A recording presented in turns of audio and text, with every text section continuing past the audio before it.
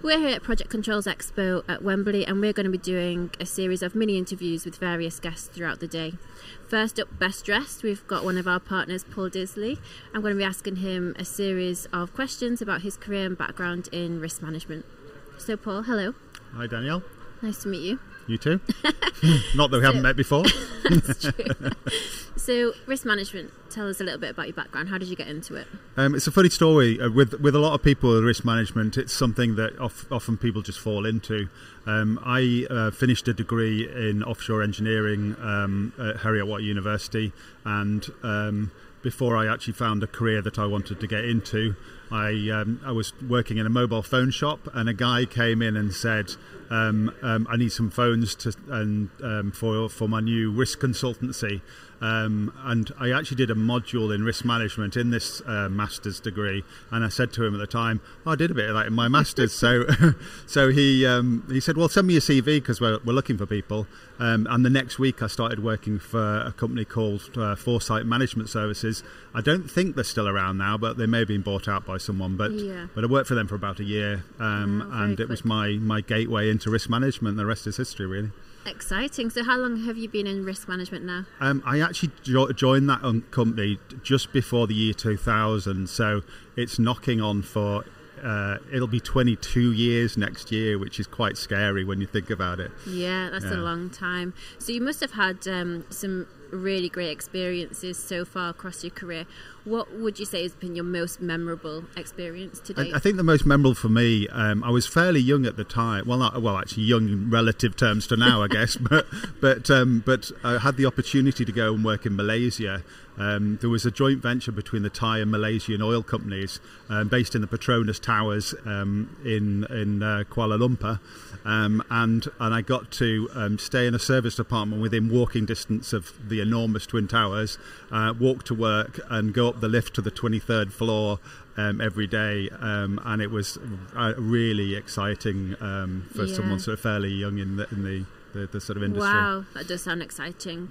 So have you had much international travel as part of your career? Not a huge amount, but the experiences I have had have been really memorable. One of the other ones that I had a really interesting experience with, I did some work over in Chile for a gold mine, and I arrived on the Monday, and they asked whether I could have the risk register all done and dusted for Thursday lunchtime when they need to submit it for a business case to get some more funding to finish this very expensive, I think something like $5 billion gold mine. I said, well, let me see what you've got so far so I know what I'm starting with. The risk register was in Spanish, and I had to translate it from Spanish into English before I then did a workshop to actually identify what was missing.